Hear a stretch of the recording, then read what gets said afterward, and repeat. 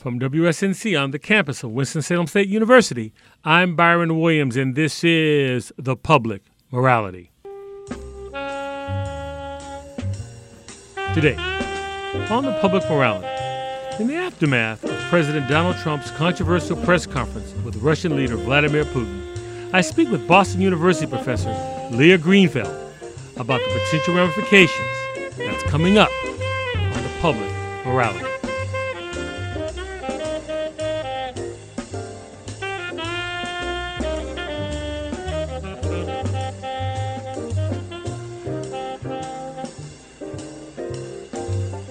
Welcome to The Public Morality. Would you now, with the whole world watching, tell President Putin, would you denounce what happened in 2016, and would you warn him to never do it again? All I can do is ask the question. My people came to me, Dan Coates came to me, and some others. They said they think it's Russia. I have President Putin. He just said it's not Russia. I will say this. I don't see any reason why it would be. I will tell you that President Putin was extremely strong and powerful in his denial today. And what he did is an incredible offer. He offered to have the people working on the case come and work with their investigators with respect to the 12 people. I think that's an incredible offer. The probe is a disaster for our country. I think it's kept us apart. It's kept us separated. There was no collusion at all. Everybody knows it. As to who is to be believed and to who is not to be believed, you can trust no one if you take this. Where did you get this idea that President Trump trusts me or I trust him? He defends the interests of the United States of America, and I do defend the interests of the Russian Federation. We should be guided by facts.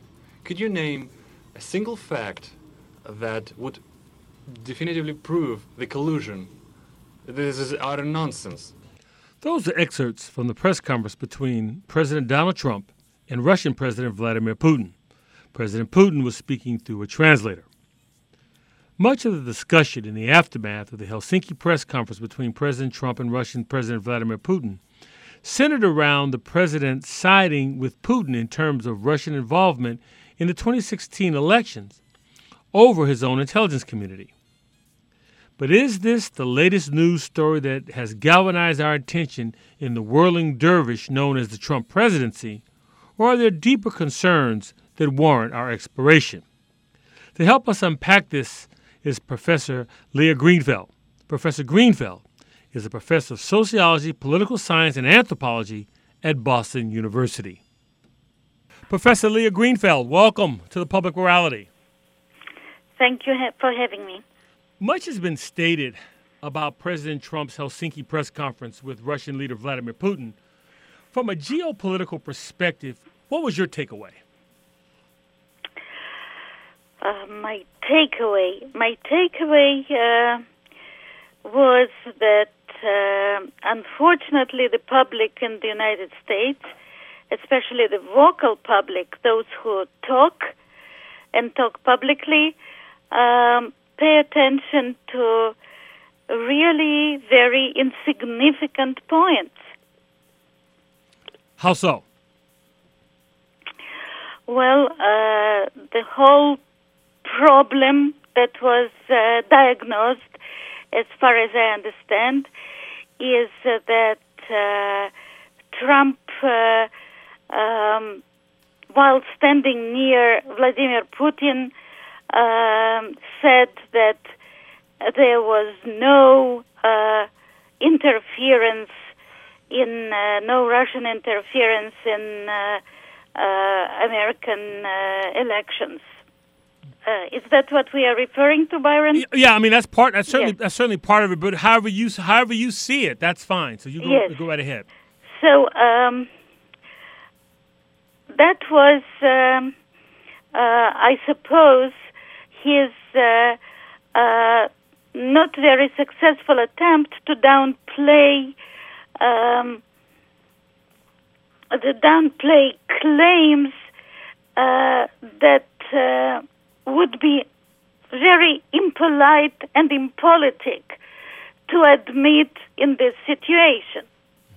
Because here he stands with Vladimir Putin, who very clearly interfered in various elections in foreign countries, and he has to admit it. Well, it's not very politic to admit it in this situation, even though we all understand that things like that happen. They happen, of course, from the Russian point of view, too, on the part of the United States. Of course, we also always try to interfere and to promote our national interest in the elections of other countries. And this is not a secret for anyone. Not only the United States, every power tries to interfere to the extent that it can in the politics of other powers in order to create a more comfortable political situation for itself, right? Mm-hmm. So what is the point of raising those questions at all in a meeting, in a diplomatic meeting such as that, where two great powers are trying to present some sort of agreement and united front? There is no point in that. It is just interfering with a regular political process. So why pay attention to that? Why ask such questions? Such questions which would be, any answer to which would be embarrassing for one or the other party. Is it an attempt to humiliate the American president? Is it an attempt to mess up relations with the Russian president? I mean, those are really, and we all know. I mean, as far as political history goes, that every power tries to interfere in the affairs of other powers when it can. The question, of course, is to which extent can any interference influence anything in the other power? Which is not that much, since this has been happening all the time. It is not that much. That, of course, the Soviet Union had much greater interference always in the affairs of other states than Russia today. And sometimes they were extremely successful. But today it is just a run-of-the-mill activity of the great powers. In any case, neither Russia nor the United States are now such big powers that anyone has to be afraid of their interference, certainly not the other side. Now we have a much greater power about whose interference we should worry, if we worry about such things at all. And the great power is? And now we are thinking about China, of course. Mm-hmm. This is the power that now can do really, could wreak havoc if they wanted to.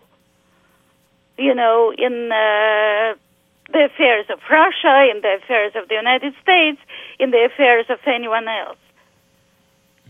But yes. So I'm sorry. One of the arguments that I've heard from supporters of the president was that they would offer that he's been tough on Russia, tougher than, say, President Obama was, and that should count more than what the president actually says.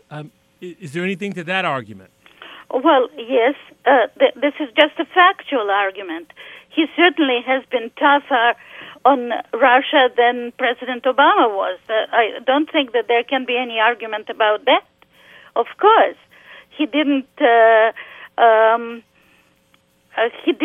cede to Russia on any major issue, on nothing. while President Obama did this once and again and again and again. Yes. But this is not related to the Helsinki meeting, is it? No. I mean, that was one of the arguments that came out of the Helsinki meeting to justify what President Trump did. So I heard people saying, "Well, he's been tough on Russia, so why are we worried about what he says? It's more about what he does." And that was the argument that was put forth by some. Well, I would agree that we certainly should not focus on what he said at that meeting. I don't think he had any choice to say anything else. One of the things that the president stated that in terms of geopolitical landscape, that he thinks it's good to have good personal relations with leaders such as Vladimir Putin. Through your lens, is it important to have good personal relationships? Does that matter? The question is, matter for what? Well, I mean, is it like if I have, let's say, if you and I are foreign powers, heads of foreign powers, if we know each other personally, then we're going to have a better outcome as opposed if we don't know each other personally.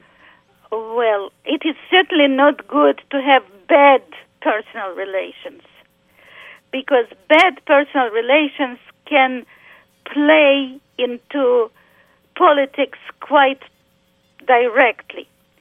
I don't think that good personal relations can guarantee good outcomes, but bad personal relations, I think, can guarantee bad outcomes. Mm-hmm. This is how I would answer that. Mm-hmm. So it is certainly better to have good relations than bad relations. But in your words, good doesn't necessarily produce a good outcome. No, it's not necessarily. In the end, the outcomes would probably be simply in the interest of those powers that we are talking about, mm-hmm. and not really in the personal interests of people who represent them.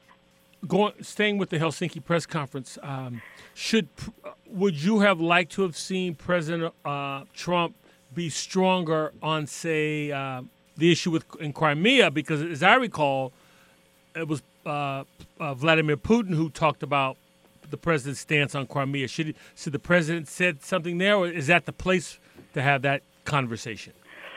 I would say that it was very unfortunate that President Obama allowed Crimea, occupation of Crimea to happen without uttering a pip. That was really very bad. And that at this point, it is certainly in a situation such as Helsinki, it probably is too late to suddenly start second-guessing the previous administration. So the situation is Crimea now belongs to Russia. Mm-hmm. So yes, when it belonged to Ukraine and the occupation was just about to happen or happening, then it was the time to protest and do something. Now I think it is after the fact, and what can bad words, change? They only can sour the personal relations. That's all. Well, you just in your last answer, I'm going to harken back to something you said in your very first answer. We started talking about geopolitics. It is too much of, from your perspective, in the United States. Do we focus too much on the moment? And I raise that because you just talked about how this started even before President Trump came in office, and we don't make the long-term connections. Do you see it that way? Yes, I do see it that way. Of course, one has to have a perspective, at least some historical perspective. And I'm assuming that you see that tends to be just lacking in our discourse because you said earlier how we focus on something we shouldn't have been focused on. Yes, basically what is happening is that we are seeing a moving picture, and what we focus on is every single shot, every single frame, but we cannot interpret any single frame out of the context, right? Out of the whole movie. Right.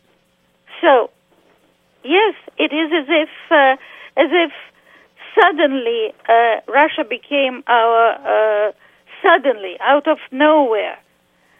Russia appeared on the world scene, and it appeared as our biggest enemy.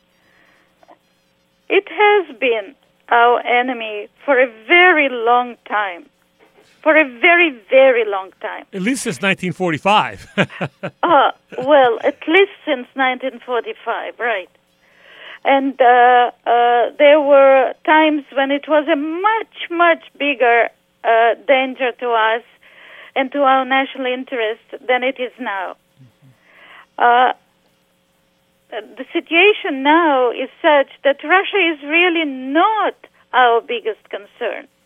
Maybe, let's say, 10 years ago, maybe it was our biggest concern. In 2008, maybe it was our biggest concern.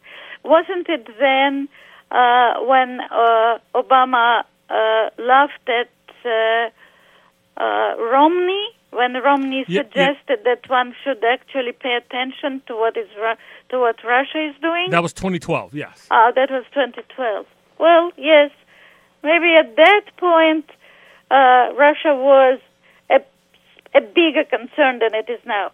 Now it is certainly not our biggest concern. It is always a bother. It is not our friend. We know that. And we must take it in stride, Mm-hmm. So how do you view put aside what everyone's talking about? How do you view President Trump's invitation to Vladimir Putin to visit the White House in the fall? Why not? This is diplomacy. I think that bad personal relations with Vladimir Putin is certainly worse than good personal relations with Vladimir Putin. It's not that good personal relations would necessarily achieve very good outcomes, but there is a very great chance that bad personal relations with him would achieve a bad outcome. So why not? I mean, what can Putin do if he comes to visit as a guest, as an invited guest, comes to visit White House? He will eat too much food. I don't really. What can he do? Professor Greenfeld, you're making me laugh. We're supposed to have a serious dialogue here, and you're making me laugh. No, your point is well taken. Now, again, going back to geopolitics, aside from the translators, the meeting between President Trump and Vladimir Putin was held between just the two of them. And so when Mr. Putin comes out and says we have agreements, Mr. Trump says we don't have agreements, is this problematic going forward? The question is, where are we going? Going forward towards what? Well, that seems to be the question everybody has right now. We don't know where we're going. Right. Okay.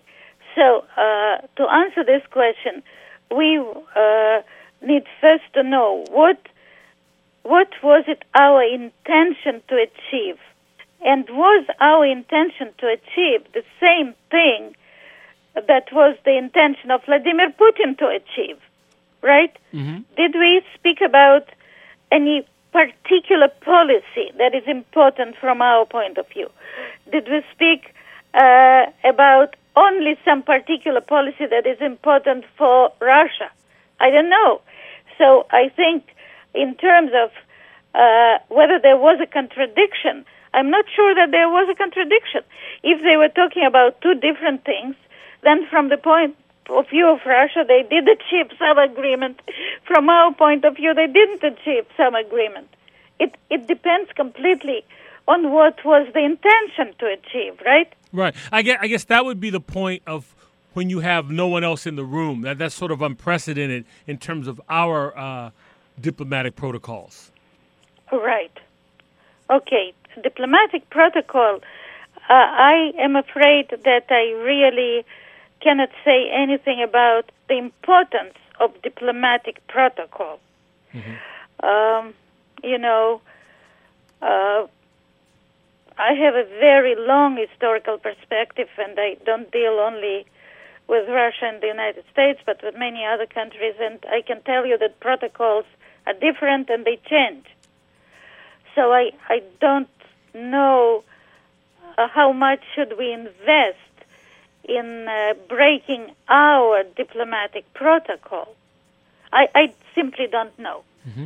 What is the importance of sticking to a protocol? Mm-hmm. If you're just joining us, I'm speaking with Boston University Professor Liah Greenfield. Professor Greenfeld, I know this is an area of a particular interest to you, but the way you see the conference in Helsinki, does this have any impact on the work you've done around the globalization of nationalism?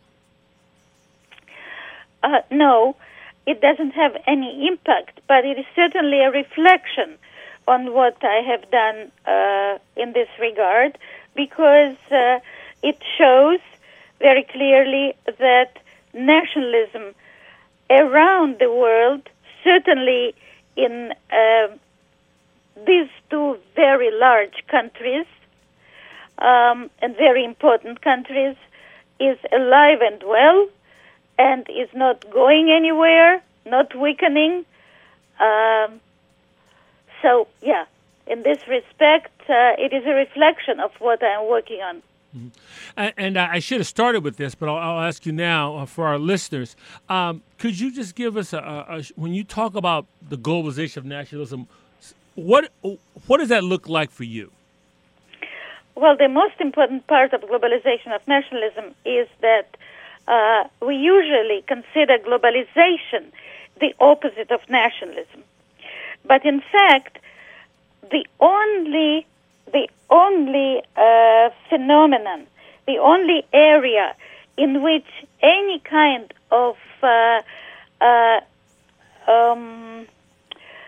creating a common language between different countries is happening in bringing them closer within a single framework.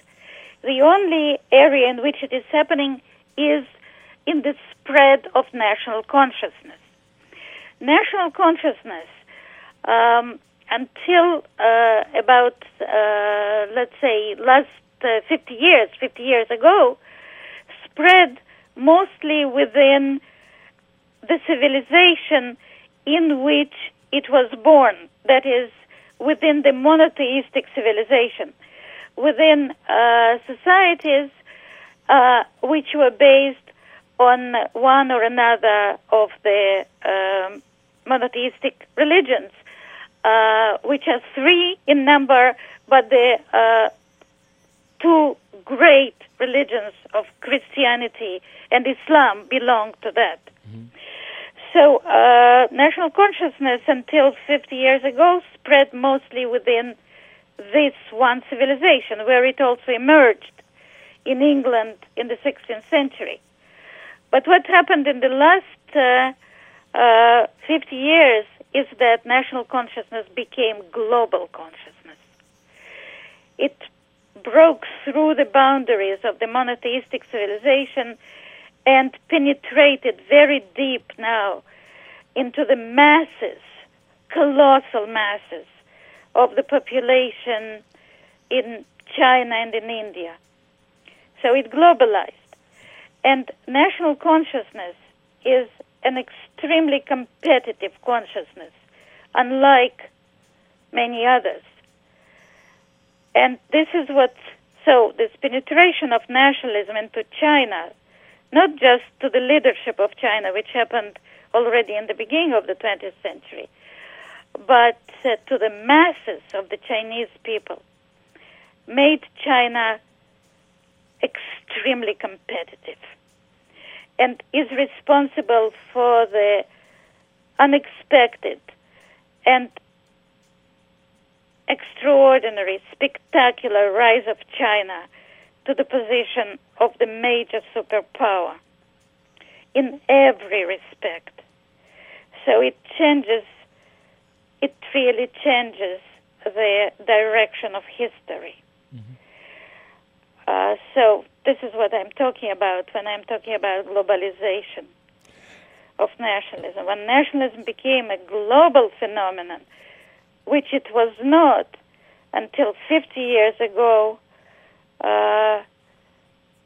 we really have a major change in the direction of history. And with that change of history, then it would stand the reason you would have a change in policy. Well, there would be change in policy where, of course, in China you immediately see a change in policy. In China, you see this competitive mentality and competitive policies that simply didn't exist before. This is what we see as the rise of China.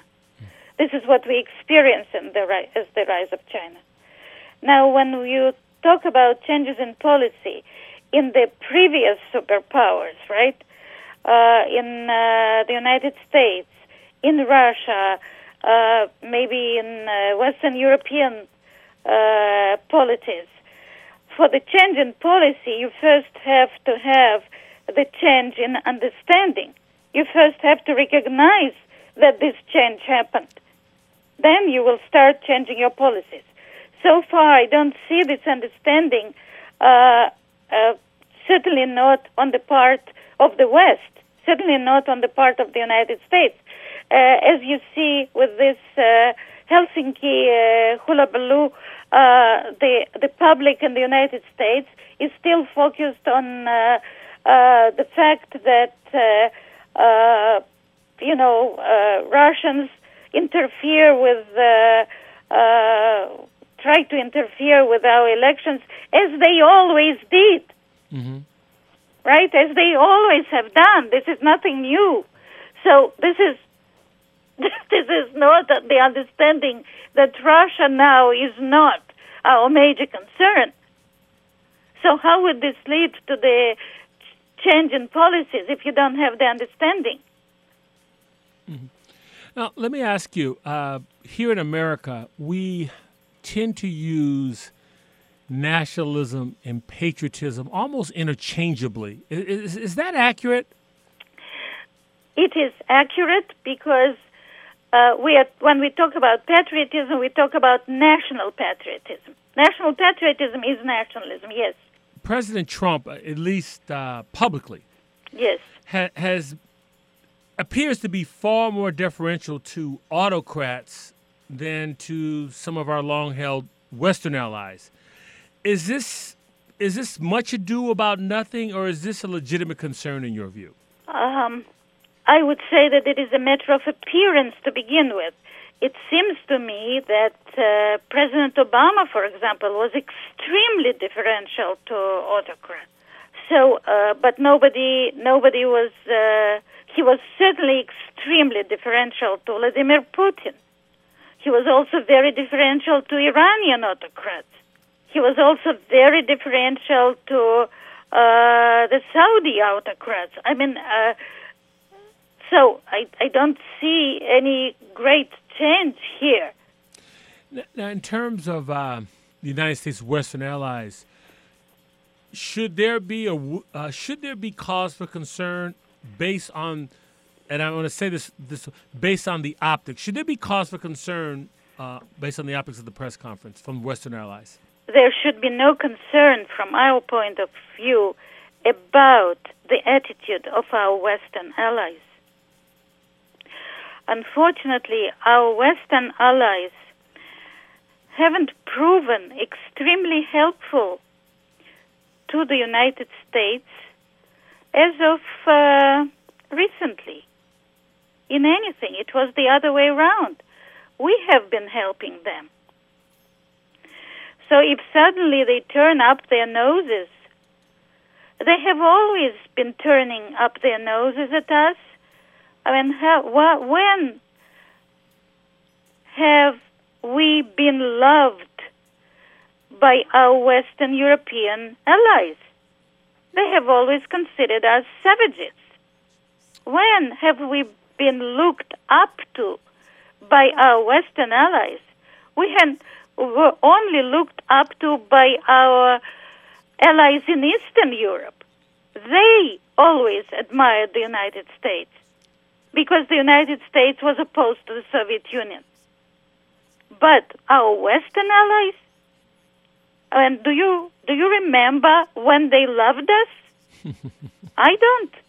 Because, these are my words, the NATO conference appeared to be tense, and then it was the summit with Vladimir Putin tended to be less tense. There really shouldn't be any concern there.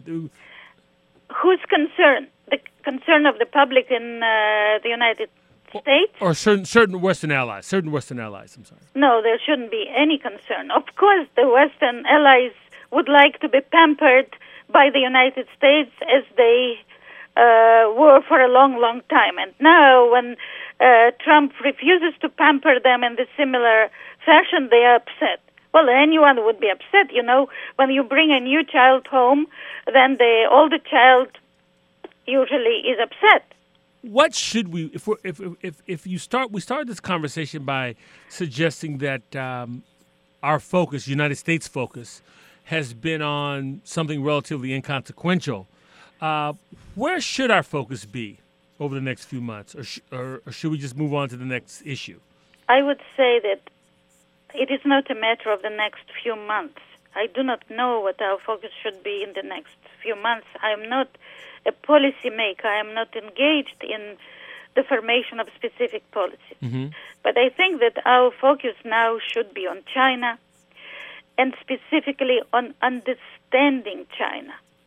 Not confrontational, but understanding what is it we are going to be dealing with for the foreseeable future. We do not understand China. It is completely alien culture to us. We have to acquaint ourselves with it. And of course, we have to acquaint ourselves with it in a respectful manner without declaring from the very beginning, they're nothing, you know, and they won't be powerful, and the situation will forever be as it was 50 years ago, whatever. We have to start learning about this new power. How do we do that? Because, and I'm hearkening back to earlier in the conversation, doing what you just suggested has not been a part of our political strategy, at least since 1945, probably longer than that, but that hasn't been part of our strategy. So how do we go about that? Because that seems like a heavy lift for us. Well, again, I am not a policymaker, and I cannot answer this question in terms in which you ask it. I can only answer this question if I consider it from the educational point of view. Go right ahead, please. So we have to develop programs, a lot of programs of Chinese studies. We have to start developing a core of people who know the language. We have to study Chinese history.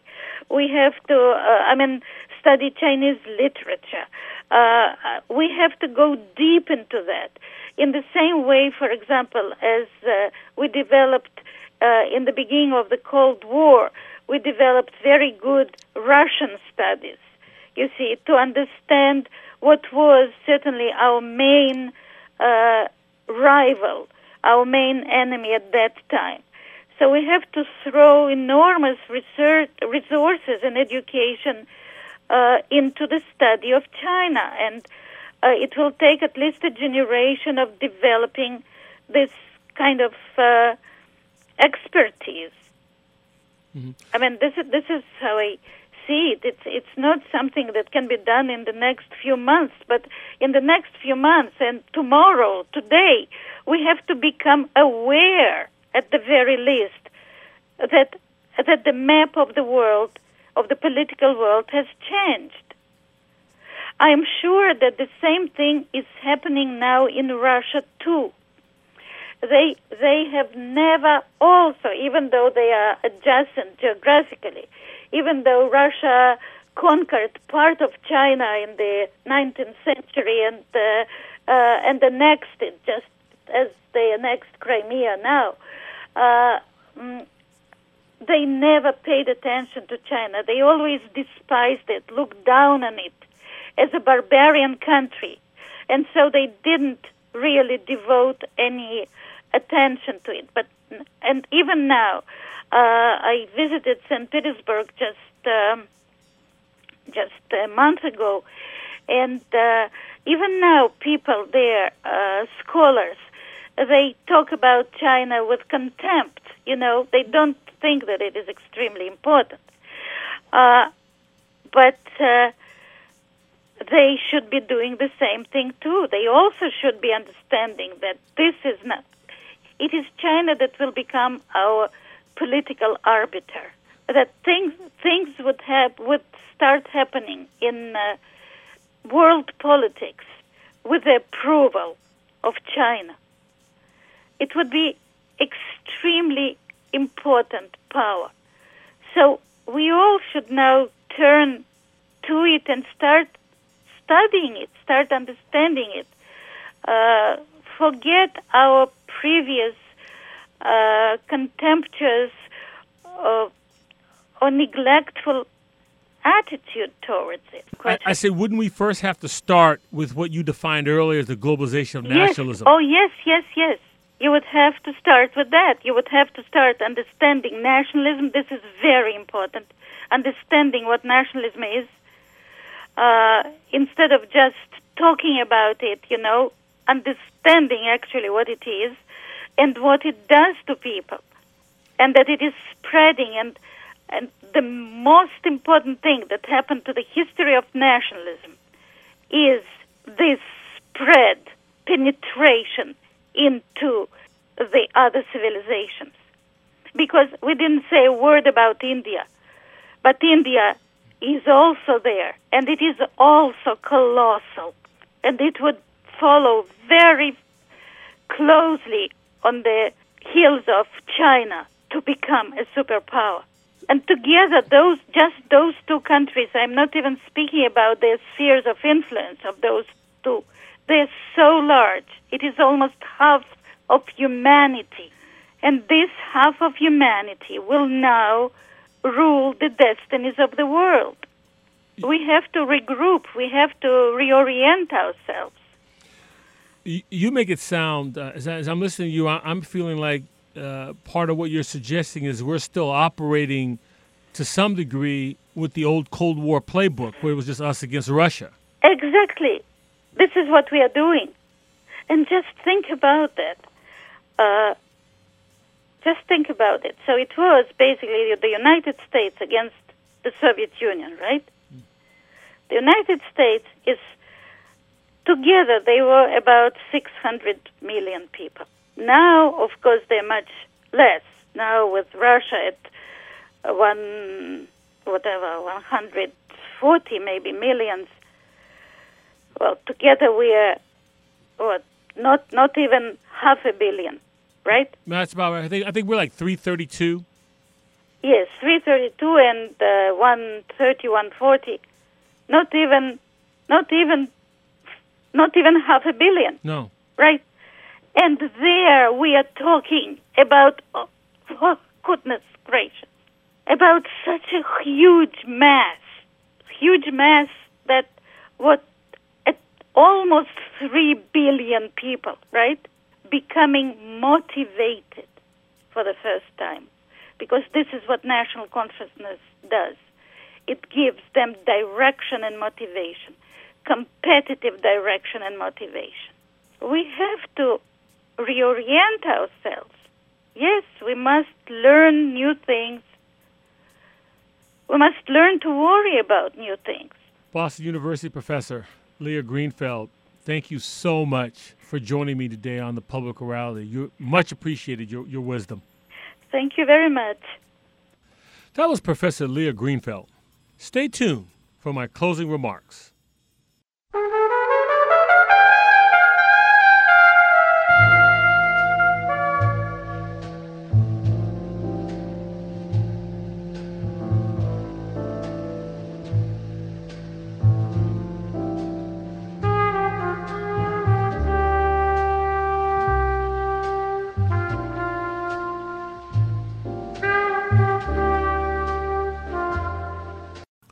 And now for my closing remarks. Here is an iconic scene from the 1967 movie The Graduate, featuring Benjamin Braddock, played by Dustin Hoffman, and Mr. McGuire, played by Walter Brooke. What are you going to do now?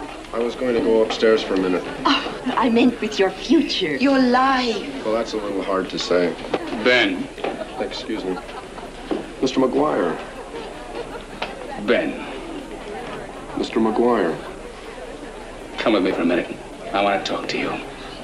Excuse us, Joanne. Of course. Please. Thank you. Oh, he is It's just wonderful. I look at him and I can't believe it. I simply can't believe it. I just want to say one word to you. Just one word. Yes, sir. Are you listening? Yes, I am. Plastics. Exactly how do you mean? There's a great future in plastics. Think about it. Will you think about it? Yes, I will. Enough said. That's a deal. Instead of Mr. McGuire's call to focus on plastics, there's a new word that we should focus our economic attention. Soybeans. That's right, soybeans. According to Bloomberg News, China, the world's biggest soybean importer, almost tripled its purchases from Russia amid a trade dispute with the United States, the world's biggest producer. Russia recently sold an estimated 850,000 metric tons of soybeans to China. That's more than during any season before and compares with about 340,000 tons sold during all of the previous year. Moreover, Russia may expand by as much as 20% during the next 2 years. Bloomberg also reported earlier this year China canceled multiple U.S. shipments in recent weeks ahead of tariffs, including 62,690-ton purchase on April the 19th.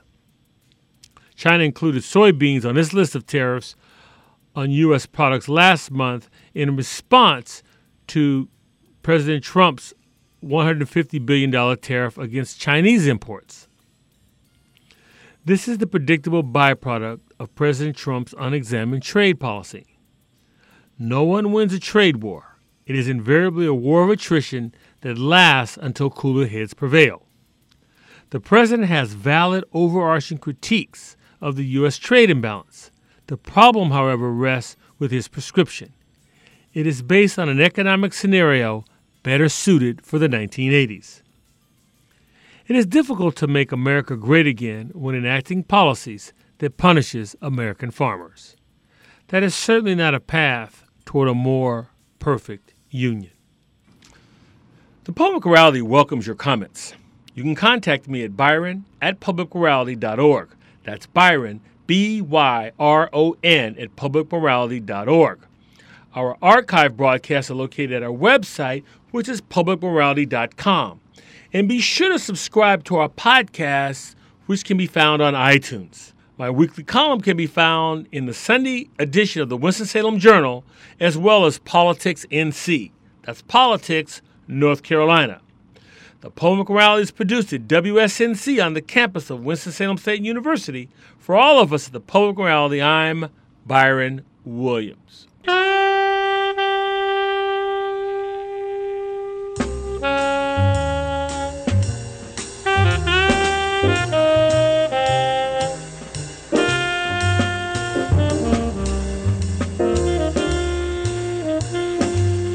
Greenfeld.